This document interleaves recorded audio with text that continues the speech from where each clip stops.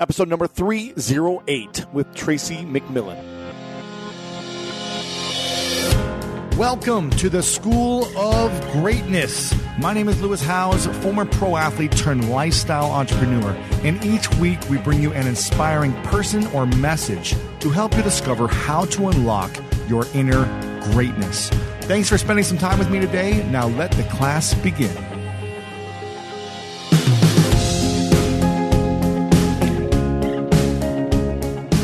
If you want to go fast, go alone. If you want to go far, go together. That's an African proverb and one of the quotes that I post in the School of Greatness book. If you guys haven't got the book yet, make sure to get a copy of the New York Times bestseller that's sold over 50,000 copies around the world. And that is all about the chapter on building a winning team and relationships. Again, we were born to connect, to relate, to come together, to create things. We weren't born to be alone by ourselves. And this is a topic about building relationships and building team with a partner today.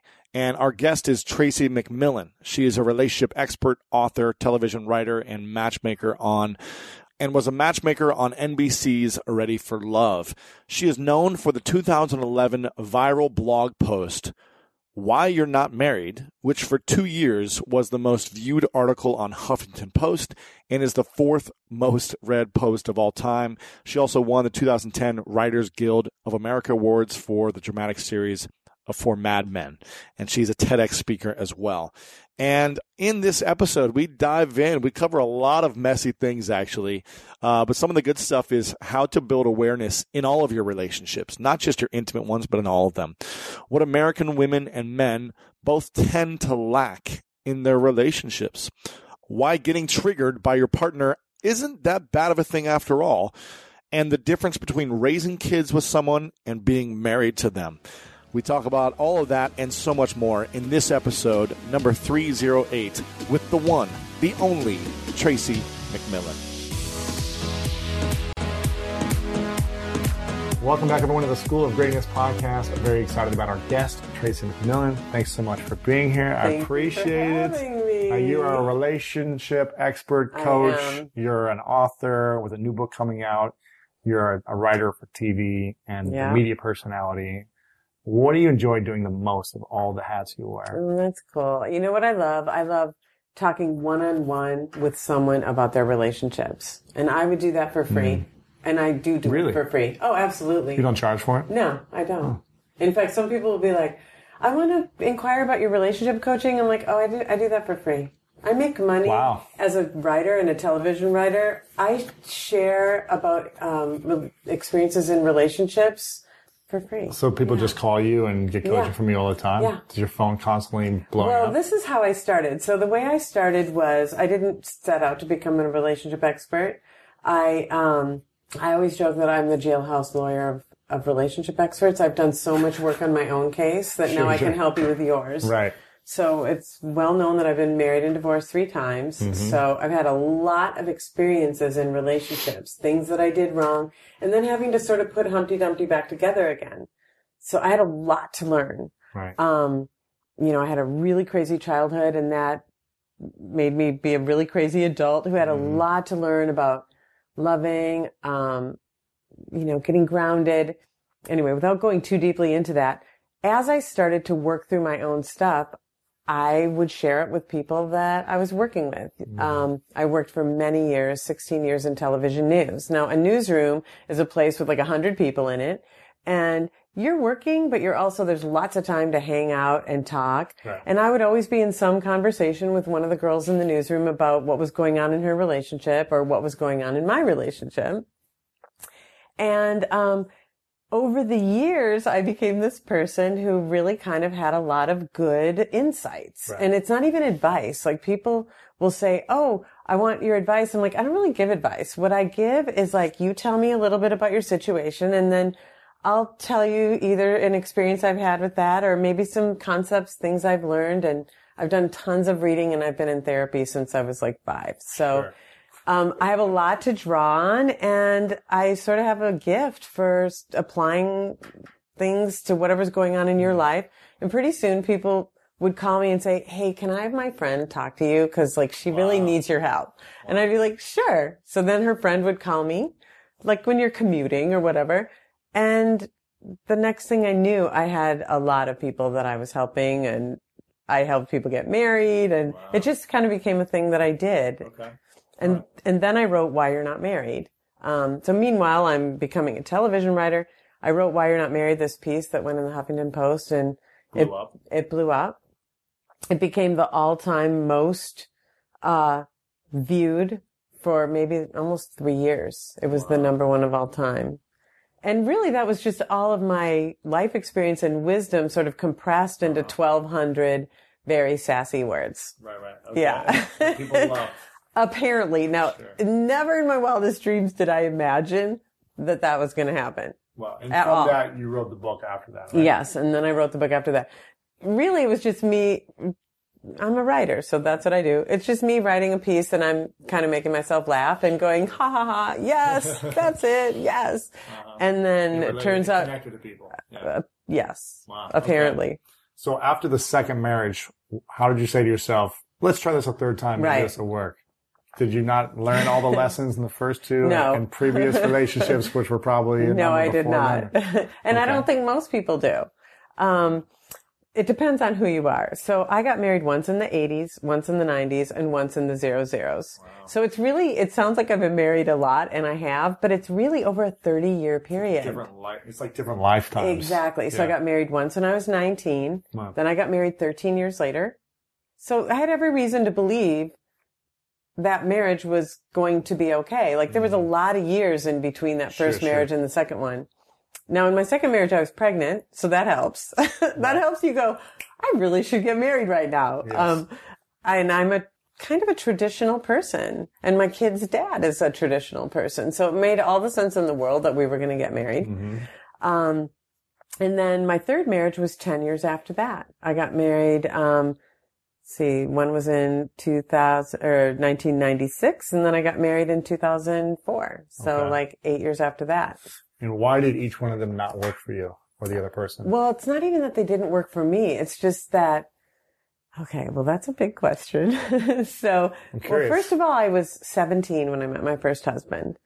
I was not mature. On the outside, I was sort of like a M&M. On the outside, I appeared to be very grown up for my age. I was wise beyond my years. I was a foster child. I lived in like 24 foster homes. I'd seen so much life by the time I was 17. My father was in prison for many, many years. I'd seen a lot. And so I had a wisdom sort of beyond my years. And yet, on the inside, developmentally, I really was very, very young. And so a lot of it, looking back, is that I really needed to finish growing up. And so and actually in that marriage, I did finish growing up. I met him when I was 17. We broke up when I was 22. And by the time it ended, I was like, it was almost like, oh, I see. We don't have kids. We've been together 5 years. We should really just let this go. Call it a success, because it is. I'm sort of a grown up now, and I'll take it from here. And it wasn't that I set out to do that. It's that's what it turned out to be. And I think this happens to a lot of people. It's like, I simply got married where a lot of girls would have just lived with the guy. But because I was very security oriented, because I'd been a foster child, marriage was something that was very important to me, because I wanted to be secure. Yeah. So when I left that relationship, I consider that relationship to be a success. Right. Okay. You know? And why was your dad in jail? He's a drug dealer. His first conviction was like for a check forgery. Like he was like a hustler, sort of grifter. And then he got out of prison in 1972. He became a drug dealer. He went back in 73. He was sort of that guy who gets out for vacations. He would come out. He took me back. And then he would go back in. Wow. Yeah. How many times did he go back in? These are complicated questions. Let's see. He went in 68, got out in 72, went back in 73, got out in 78, went back in 78, got out in 82. And by that time I was 18, and I was like, okay, I'm done. Wow. When I was 14, I was like, I don't want to go to prison anymore. Yeah. It's a bummer, and I don't want to go. Yeah. And so when he got out of prison, I remember he called me and he said, "Can I come to your high school graduation?" And I was like, "I'd really rather you didn't." Wow. So did he show up or no? I kind of think he might have, but I don't know. You know what? We've never even had the conversation. Wow. Interesting. But it wouldn't be, my dad really cared about me. He sent cards for every holiday, every Easter, every birthday. He called me every 2 weeks without fail. He was there from over there, so he loved me. I knew that. And that was actually a great gift. Like looking back, I can see, wow, my dad could have just given up on me and just said, "Oh, forget it. It's too late." He still was there. He did. Even when he wasn't Even there. now. Like he calls me every 2 weeks, even now. That's great. Is he in jail still? He got out. So he was out for 10 years and then he went back. And that's where we developed our relationship between the ages of 18 and 28. And he came to visit me a couple times in college, but mostly it was over the phone. He was there. I remember he came to visit me when I was in my first job. Sure.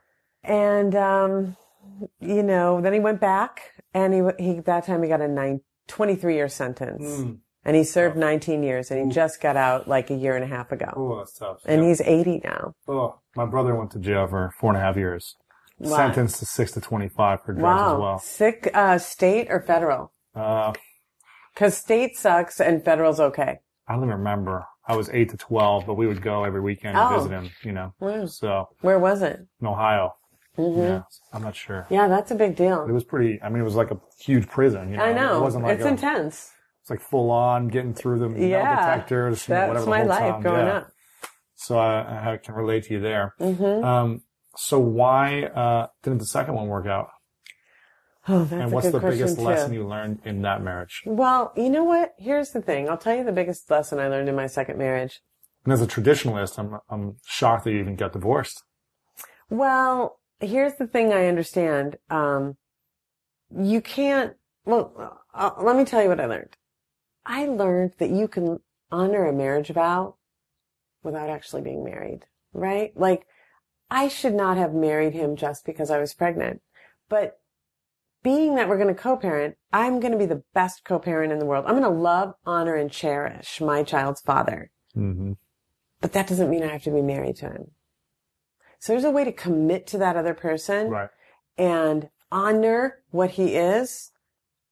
But the marriage is something else. That's like a spiritual relationship. Sure. So where my kid's father is one of the most important people in my life. He's like he's somewhere between a brother and a dear cousin. You know what I mean? It's like I talk to him pretty much every day. Even now we have a college freshman. We check in every day. Like he's the first person I would call over the years if anything happened in my life, good, bad. If I got a new job, I'd call him. Why? Because it's going to affect him, but also because we're in a family. Right. So I also consider that marriage to be a success. Mm-hmm. It just wasn't supposed to be he and I in a house. It's like the commitment is there. Yeah. But I mean, really, what are we talking about? We're talking about a sexual relationship. Mm-hmm. That's something else. Yeah.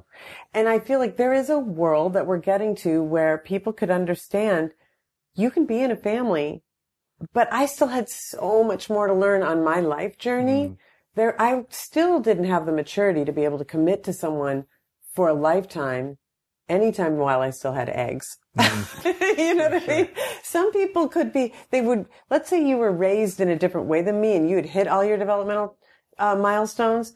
You could do that. Right. I was not in a position to do that. Sure. And many other people are not in positions to do that. So the question then becomes, how do I be the best mother, the best ex-wife, and to really honor that relationship without stopping my life to fake it for the next 50 years? Because life is too long and too short, paradoxically, to do that. You have to live in your authentic self. Mm-hmm. And I knew that authentically that wasn't our true relationship, husband and wife. Okay. Parent was our true relationship. Mm-hmm. And sometimes you enter into a relationship, like a contract, a marriage situation, not knowing what it really is. Right. Interesting. You find out after, Sure. I'm not here to say there's only one way to do it. I think it's about finding out who you are. It's about being authentic and being loving in that. Yeah. You know? Okay. So the third marriage, what was the biggest lesson you learned and why did it not work out? Well, the third marriage, I mean, hindsight is so awesome. Mm-hmm. Hindsight is so awesome. Well, my third marriage was a person who I was like, this is it. Now, this is what I've been looking for. This is the one. This is the marriage. This is the life partner. This is it. Now, when you're me and you had this crazy childhood and you find it, buckle up. Right? Sure.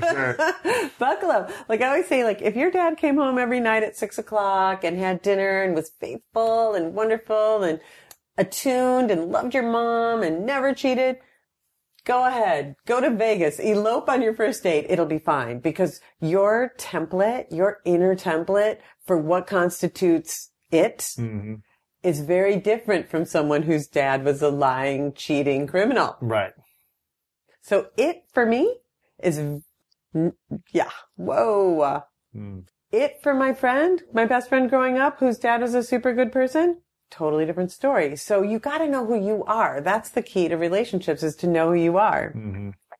And who I am is a person with a lot of unresolved childhood stuff. So when I met him, all that means, like, the higher the intensity of the himness or the itness, the more unconscious material is going to come to the surface. It all came up, all your stuff. It all came up. Yeah.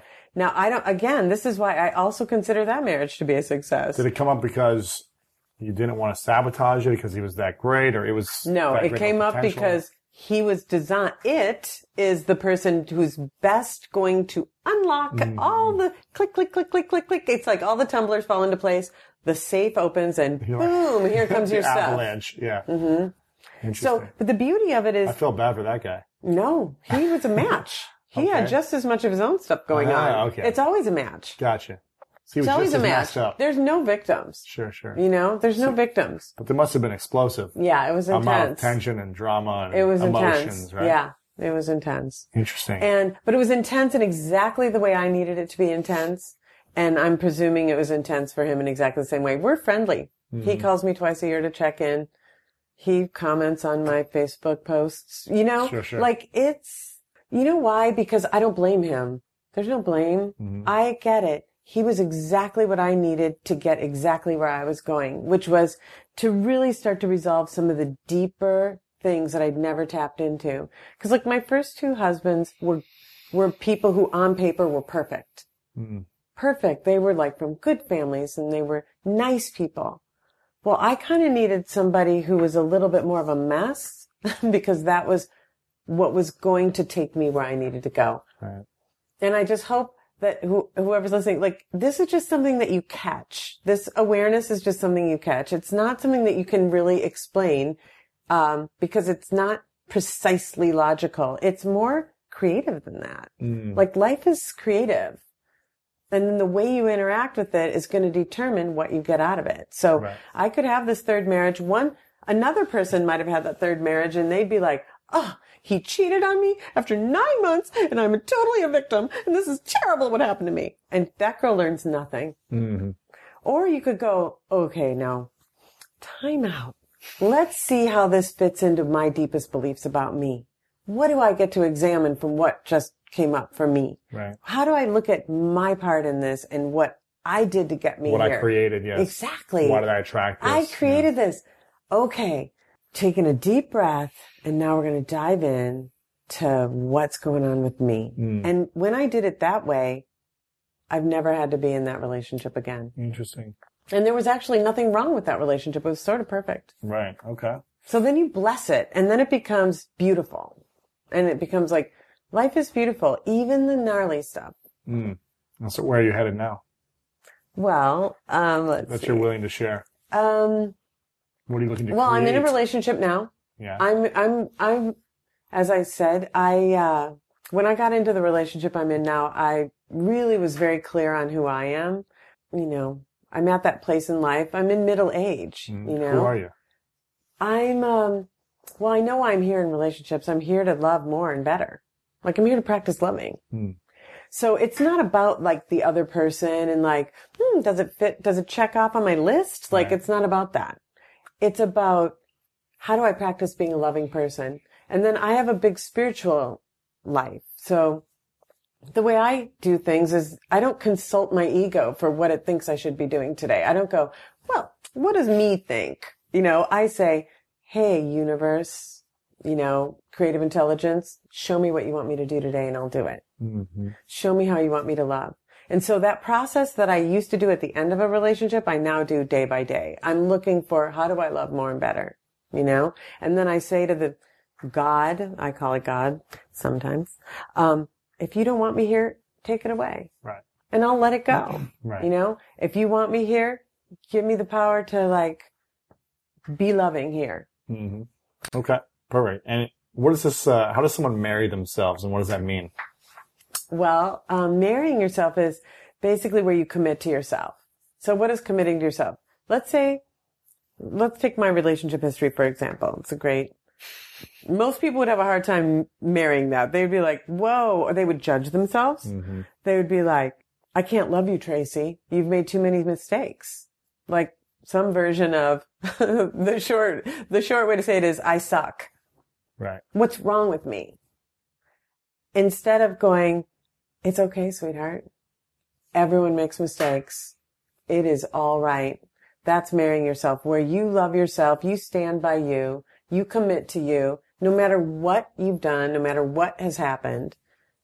And then as you have that relationship with yourself, now I'm in a place, because I have that relationship with myself, now I'm in a place where I could have that relationship with someone else. Right. Because essentially, if whatever you've got going on inside, that's what you're going to do out there in the world.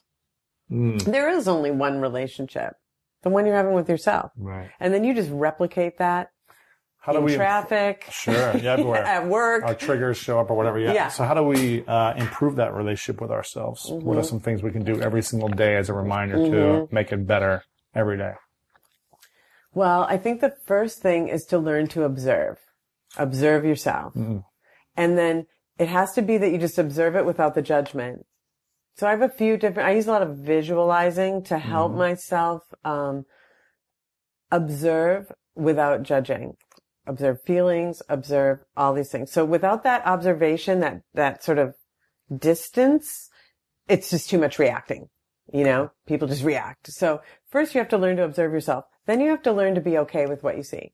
Accepting what you see? Yeah. Just being okay with it. Like, that's okay. Right. Okay. That's okay. And then maybe there's parts where you're like, oof, I don't know if I can be okay with that. That's okay too. It's okay to not be okay with that, but I'm willing to be okay. So then the next part is being willing. Just like, am I willing? I don't have to know how I'm going to solve a problem in me. I just have to be willing to have a new experience. Yeah. So to me, as I'm going through my day, little by little, I'm practicing observing, I'm practicing accepting, I'm practicing willingness. Little by little. Everywhere where I feel like I'm stuck or... Sure, yeah. What about forgiveness? Oh, huge. And marrying ourselves. Yeah. I could make the assumption that someone who's been divorced 3 times would be hard for them to forgive themselves, potentially. Yes. I'm not saying that divorced it's hard once. For you. Right. The shame, the guilt, never or whatever. Married. Right. Like, really, think about it. There's Everything. not one life experience that a person who was being hard on themselves I didn't get that job. Like, you idiot. You know what I mean? What's the self-talk? Mm-hmm. The self-talk has to be kind and loving, And that's where the observation comes in, because people are saying so much stuff to themselves without even knowing they're saying it. Yeah. So how does someone forgive themselves every day then? Well, I feel like the key to forgiveness is, I always talk about, like, you have to change your story. So, for example, I have these parents who, it wasn't so great. Sure. My mom was a prostitute and an alcoholic, and she abandoned me. And my dad was a criminal, You were in foster care. Yeah, I was in foster care. It wasn't that awesome. So I could be mad at them. So one story goes, I got born and, like, they messed me up and, like, F them. Mm-hmm. That's the non-forgiveness story. The forgiveness story is, I got born. I took a look around. I said, I can do better than this. And then the universe got me out of there and put me over here. Now, over here wasn't great, but over here, back there was worse. Right. You know what I mean? So forgiveness is where I go, oh, I can forgive these people. They were just human beings making mistakes, just like I've made mistakes. Mm-hmm. Their mistakes were big, but really it was kind of okay. I was okay. Yeah. Okay. Why? Because I am okay. Here I am, you know? Amen. I love it. What should someone be asking themselves when evaluating their relationships, whether it be an intimate relationship, a friendship, a family relationship, if it's serving them to the highest power, or if it's supporting them to be their best self as well? Right. Obviously, you said the only relationship is the one we have with ourselves. Right. It really doesn't matter what other people do or say. If we have our relationship solid and we marry ourselves every day is what I'm hearing you say. Yeah. But I also think that we're here to connect and be in relationship with other human beings. Yeah. So how do we know that when we are connecting, how do we evaluate that? What questions should we be asking ourselves to know that it's the best community we're in? Well, again, this is where I engage with faith. And I engage with like a higher power, because, you know, I'm down here on the human plane. It is not Google satellite view. It's not Google Earth. You're not way up here in your life having a crystal ball, knowing everything. So for me, you know, in one way you want to note how you feel, but then in another way, it's like, there's not one relationship on this planet that feels good all the time. Because when you're coming up against your own material, it doesn't feel good. So you have to be willing to not feel good. A lot of the time. Yeah, sometimes. A lot of the time. You know, it's more like sometimes you don't feel good a lot of the time. Right. Sometimes you feel good most of the time. It's like, you just have to roll with it. So how do I was on the phone with a girl yesterday who, and she's like, well, how do I know if this relationship is right for me? I'm like, I wouldn't think so much in those terms. I would say, what am I here to learn today? What is this relationship teaching me today? What is it asking me to look at in myself? Why don't I just look at that? Right now. Right this second. Not worrying about Focus like on 5 years from now, is it going to work out? Or what happens if this happens in the future? And not even focusing on the relationship, focusing on myself and what I'm here to look at. Okay. And then see what happens as I start to look at myself and focus on what I'm learning and practicing what I need to practice, because there's always a lesson. There's always a practice, spiritual practice, a growth that's trying to happen.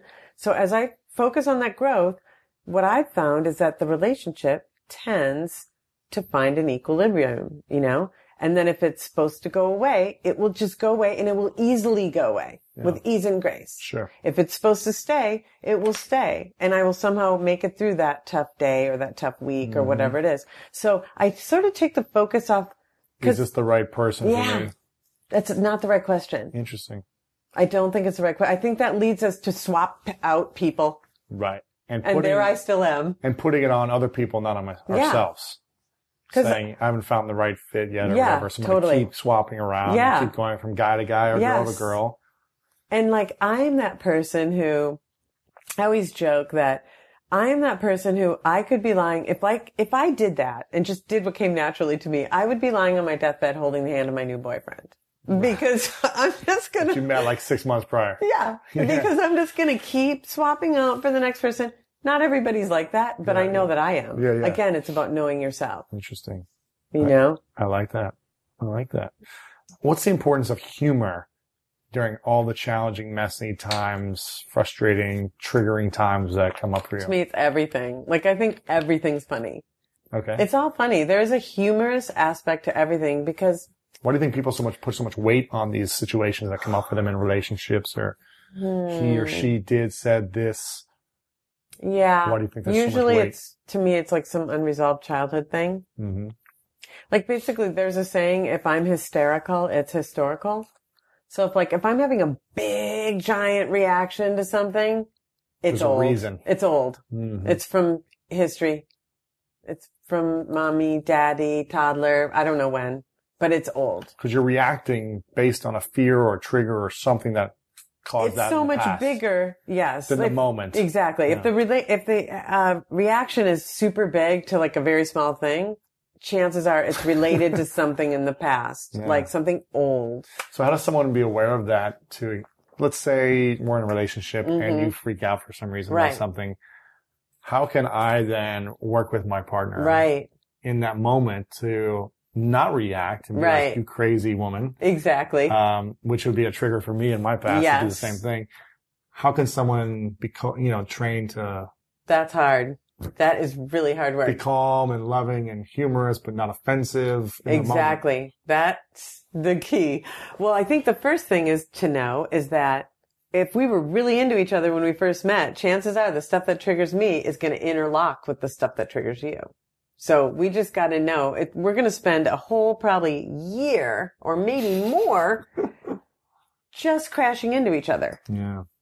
Just crashing into each other like, I'm going to have one of my big reactions. That's going to trigger some really old stuff for you. And then that's going to trigger really old stuff for me. And then Then it's time to roll up your sleeves and get to work in the relationship. So that's like maybe, somewhere between, let's say you have your first fight about 6 months in, somewhere in there.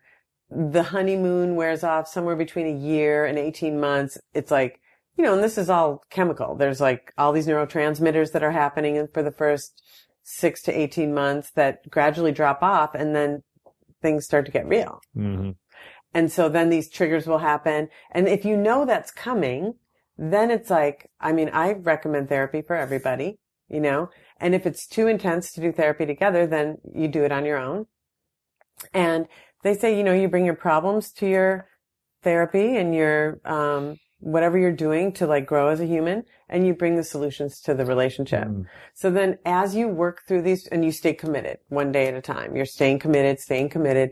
And then as these things, little by little, you'll start to see, they'll start to like, you'll get a little bit of space in there where I have a reaction, and this time you're able to be more not patient, triggered. Yeah.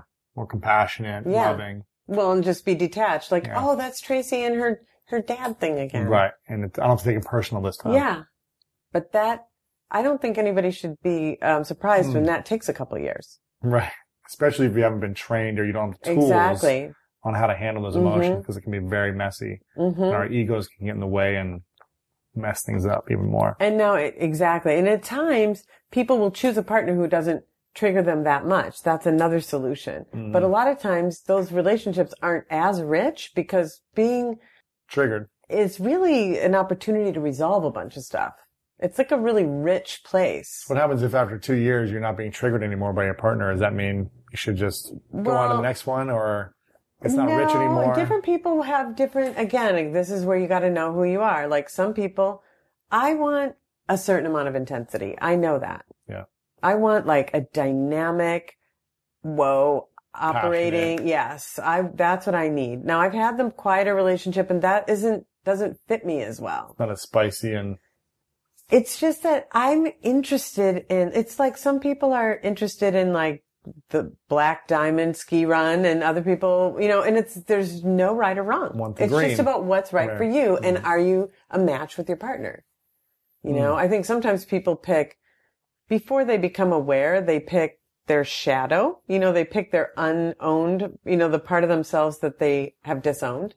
So there'll be one really quiet person and one really intense person. Yes.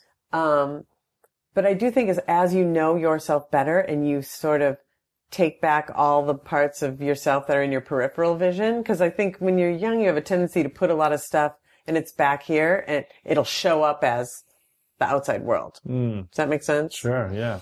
And so, the more you get to know yourself and you do the self work of like marrying yourself, knowing yourself, owning your negative, let's call them negative traits, they tend to show up less, and you're like more okay. You just got to know who you are and have the relationship that fits kind of how you like to live. Some people like to live in a big city. Some people like the country. It's just right.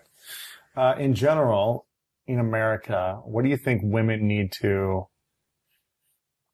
have more of? It's a great question. I think, I would say... in general, this is not... Yeah. I do think it comes down to the self-love piece. Women should have more self-love. And like, what is self-love? It's not...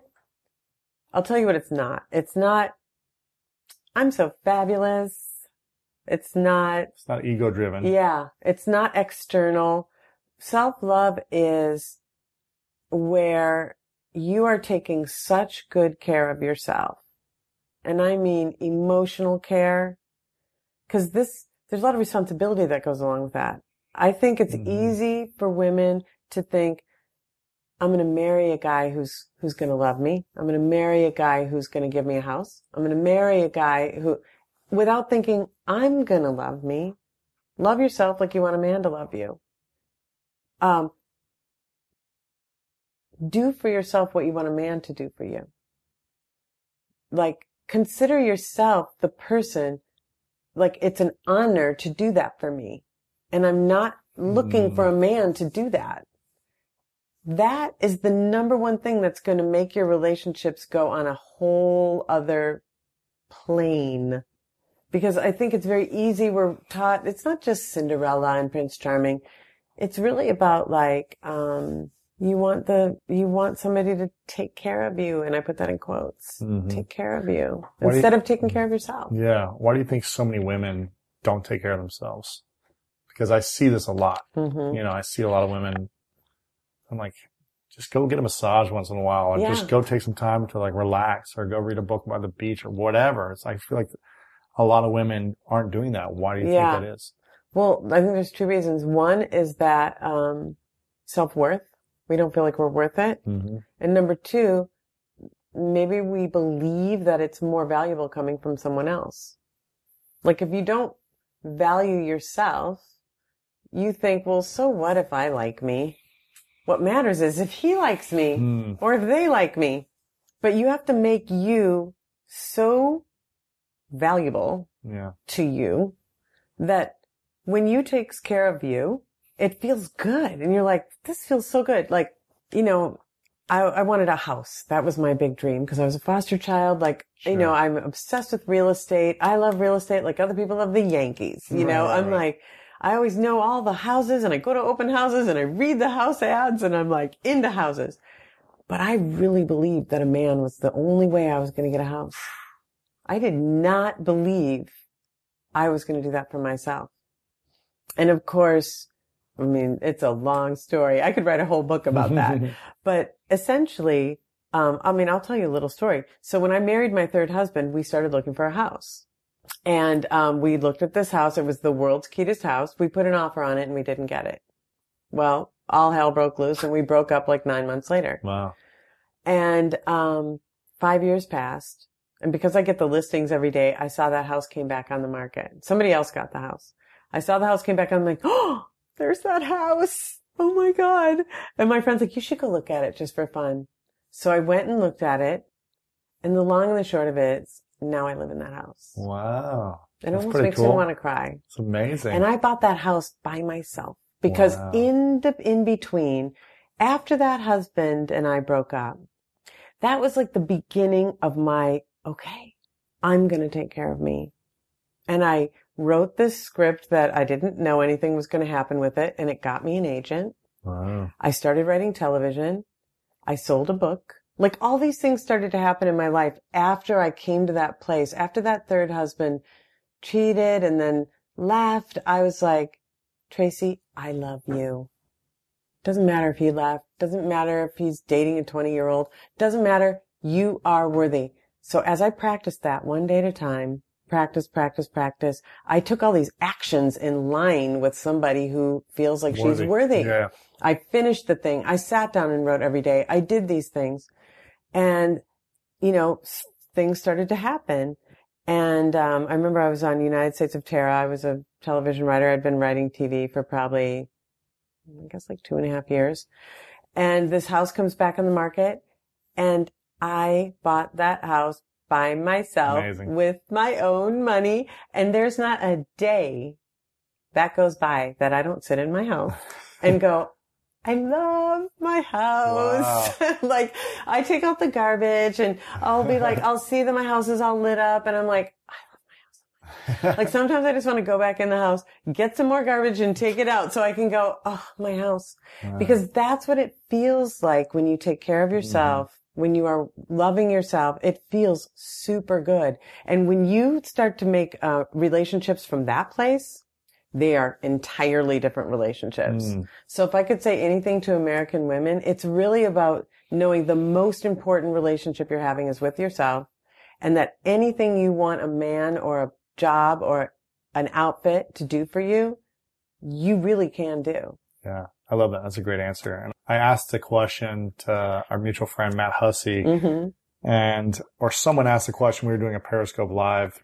It was like, what's the best way to, like, how do you find the man of your dreams type of question, right? Like, how do you find the one or whatever? Right. And he said something that I'd never heard before.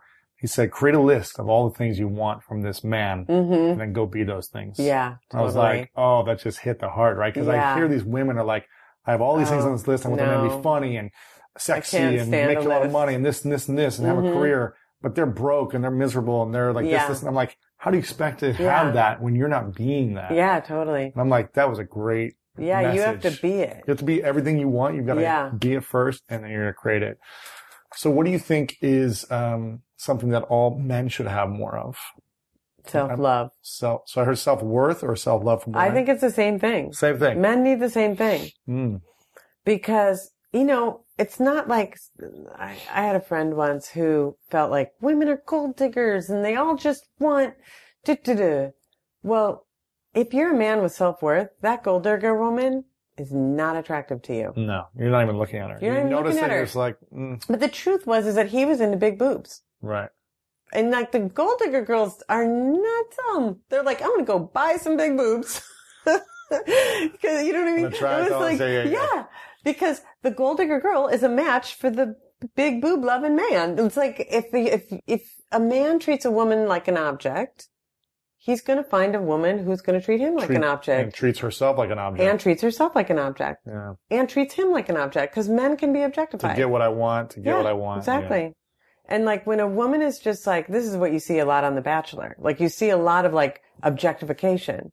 The girls objectify themselves and then they objectify the man and they're like, I'm going to get that thing. There's no friendship. There's no loving. It's about, it's acquisition. There's no abundance. Yeah. It's about acquisition. So men have to really come from a place of self-love as well, or they are going to open. It's like when people are like, men love bitches. I'm like, no, that's like saying women love bad boys. Yes. Women with low self-esteem love bad boys. Men with low self-esteem love bitches. But if you love yourself, you're not going to put up with that. Yeah. Yeah.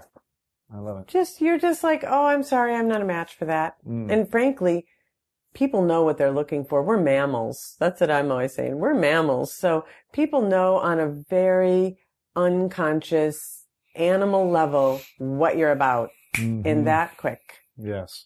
They just sit across from you and they're like, okay, this person I can do my game on. That person I cannot. You know what I mean? It's like subconsciously. We are supercomputers. Interesting. What's your definition of love?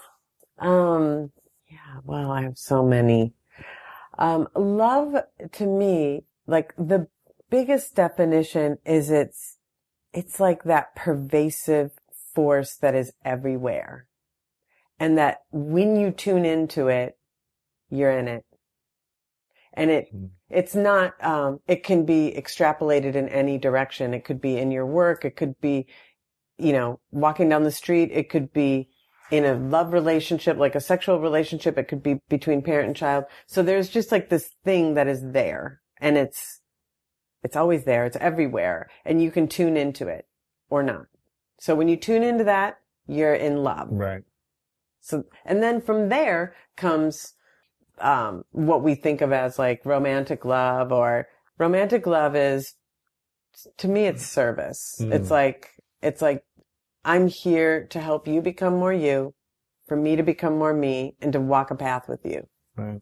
And just like in my relationship, we talk a lot about sitting on the end of the bed for the other person. Like sometimes you need a friend. It's just somebody to sit on the end of the bed. It's like a witness. Yeah. Yeah. What do you think is some things that men and women can do every single day to increase their self-worth, self-love, care? What's like a ritual they could do, a practice that's like every day, if you do these 2, 3, 4 things, it's just automatically going to happen. You're going to increase it.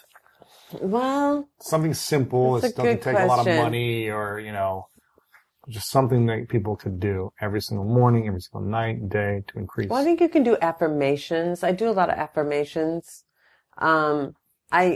I think, again, you go back to that the observation part where that's basically meditation, where you sit still and you observe. Right. It could be in traffic. It could be moving through your day. You observe what's going on in your mind. And once you start to see what's going on in your mind, then when you're having negative thoughts, you counter those negative thoughts. You don't just let them sit there, and you don't like chase them around. And I look at it like, I have visuals, like I said. One of them is like the old school video game, like asteroids. And then the thing comes on the screen, you gotta shoot it off the second you see it. You don't like let it sit there and watch it going back and forth, because it's gonna start letting off all sorts of other little rockets, right. And pretty soon you're inundated with like rockets and it's like, boo. Yeah. So, I think that when you see those kinds of thoughts that you start to identify what kinds of thoughts you're having all the time, and you start to see the themes, people have themes. Sure. And once you start seeing that stuff, you counter it. Like, for example, whenever I say I don't have something, well, not yet. Now I changed it. Until now. Right. Like, let's say it's like, or I'm willing. So a lot of it is just changing my thinking. That's free. And that's something you can start to do. And our I feel language. Our language, yes. And I'm really disciplined in the stuff I say. I'm very disciplined. Sure. I do not speak on things I don't want. Mm-hmm. Like if it's like, well, I'm never going to get that, or a great job. It's like, well, I'm willing to get that great job. Yeah. Because so much of it is about my willingness, what's happening in here. Sure. Love it. Final few questions for you. This has been great. Before I ask those, where should people learn more about you and connect with you? And you've got a new book out. What's it called? I have a new book out on Tuesday, March 8th. It's called Multiple Listings. It's a novel. It's my first novel. It's sort of based on, it's like inspired by my life, but it's not an autobiography. Okay. It's not a memoir at all. It's essentially about a guy who gets out of jail after 17 years and shows up on his grown daughter's doorstep. And she's got a teenage son. And then from there, it's really a story about forgiveness. It's a story about love. It's about healing and families. Cool. You've got another book called Why You're Not Married Yet. Why You're Not Married Yet. That's sort of comedic self-help. It's basically, if you like what I'm saying now, you will love that book because it's just this conversation in a book. Real talk. Real talk, and it's funny, and I talk a lot about the mistakes I've made, and it's helpful for people. Cool. And then I wrote a memoir called I Love You and I'm Leaving You Anyway, and that's really the story of my life. I love it. And where should we follow you? Where do you hang out the most on social media? I'm probably the most on Twitter. Okay. I live tweet The Bachelor at Tracy McMillan. Yep. Okay. But I have a great Facebook page that I post. I do different things in each space. Sure. Okay. On Facebook, you can find me there. I post things that I find interesting and I share my little wisdom. Awesome. So we'll have it all linked up here. Make sure to follow Tracy over there. Final few questions. What are you most grateful for in your life recently? You know what? I'm grateful for everything in my life. I was just saying this last night. Nothing is missing from my life. This is the beauty of being 51. Like, life is, people are like, getting old sucks. I'm like, that's not true. That is not true. There is not one thing missing from my life. Not one thing. That's great. I have work that I love. I have a grown kid who's thriving. I mean, even if I didn't have a grown kid, do you know what I mean? Even if I didn't have work that I love, there is a sense of like peace in here that I'm good. And why am I good? Because I know why I'm here. Like, I'm here to be of service. I'm here to like share experience and like just light up my little corner of the universe. And it's just, I don't know, I feel useful. There's not one thing missing, and I have my little house, It's great. Awesome. I love it. Perfect. Yeah. It's many, many years from now. And everything you've written on TV and said and all your books, they've all been erased. Okay. And you have everyone you love. Hopefully it's not your 10th husband by your side, but everyone you love is all there. You're at peace. And they say, we don't have anything else to remember you by because it's been erased. Okay. But we have a piece of paper. You have to write down 3 truths 3 things that you know to be true about life, the world, that we will take and use as lessons for our lives, for the world to see. What would you write down as those 3 truths? Oh my gosh. You know, I'm a writer, so I would want to think about that in traffic. In the moment. I would say the first thing that came to my mind is that you keep what you give away. So what that means is whatever you give to the world, whatever you believe, whatever you're putting out there, that's what you're going to experience. That's what you're going to experience. So you really do determine your own experience in that way. People don't think that. They think that stuff's happening to them. So I would say you keep what you give away. I would say, love is all there is. Love is all there is. There really isn't anything else. All the other stuff is just sort of temporary. You could focus on it if you want to, but you don't have to. There's something bigger than every bad thing. Something bigger than that. Right. And you see people in the world who know that, who practice that. Tragedies happen to them and then they rise above it. They make it mean something. And I guess that would be the last thing I would say is like, make meaning out of life. That's what it's about. Try to find meaning, give meaning, think about meaning. What do I want this to mean? What do I want to be about? Sure. So those are great truths. Thanks for sharing that.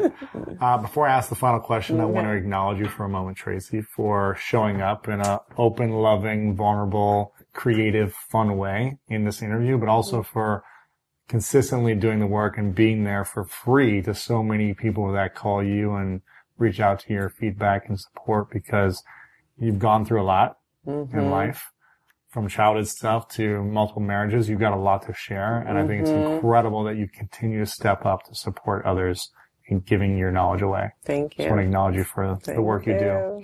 And the final question is, what's your definition of greatness? Oh, I want to say, like, the places this is something I say, and it's like the places where you have your biggest challenges are the places where you have the most to give. And I feel like greatness is stepping into that. It's like allowing that. And what that means is that you have to accept where your biggest challenges are. And it takes greatness to lean into your challenges. You could spend a lifetime on the run from whatever is hardest for you, whatever is most difficult. You could just bury yourself in drugs or alcohol or work or whatever. But it takes greatness to lean into that. And because from that is where your real gift is that you have to give the world. So there you go, Tracy. Thanks so much for coming on. I appreciate it. Thank you. Thank you. It's really great to be here. There you have it, guys. I hope you enjoyed this episode with Tracy. If you did, make sure to send a message over on Twitter and tag me on Instagram, letting me know what you thought about this. Also, tweet Tracy McMillan. You can check out all of the show notes of how to connect with her new book, and all that good stuff, including watching the full video interview over at lewishowes.com/308. Also, if you haven't subscribed to the YouTube channel yet, make sure to go to YouTube/Lewis Howes. We've got a ton of great content, video interviews, inspirational messages. We're releasing videos 3 days a week, and it's going to continue to get bigger and better. So make sure to subscribe to our YouTube channel. We'll have everything linked up at the show notes at lewishowes.com/308. If you enjoyed this, make sure to share with your friends over on Facebook, Twitter, Instagram, and all the places online that you like to hang out. And if this is your first time listening to a School of Greatness podcast, then please subscribe over on iTunes, Stitcher, or SoundCloud, and let me know what you think. I appreciate you guys. I love you very much. And to close it out with the quote that we used in the beginning of this episode, if you want to go fast, go alone. If you want to go far, go together. You guys know what time it is. It's time to go out there and do something great.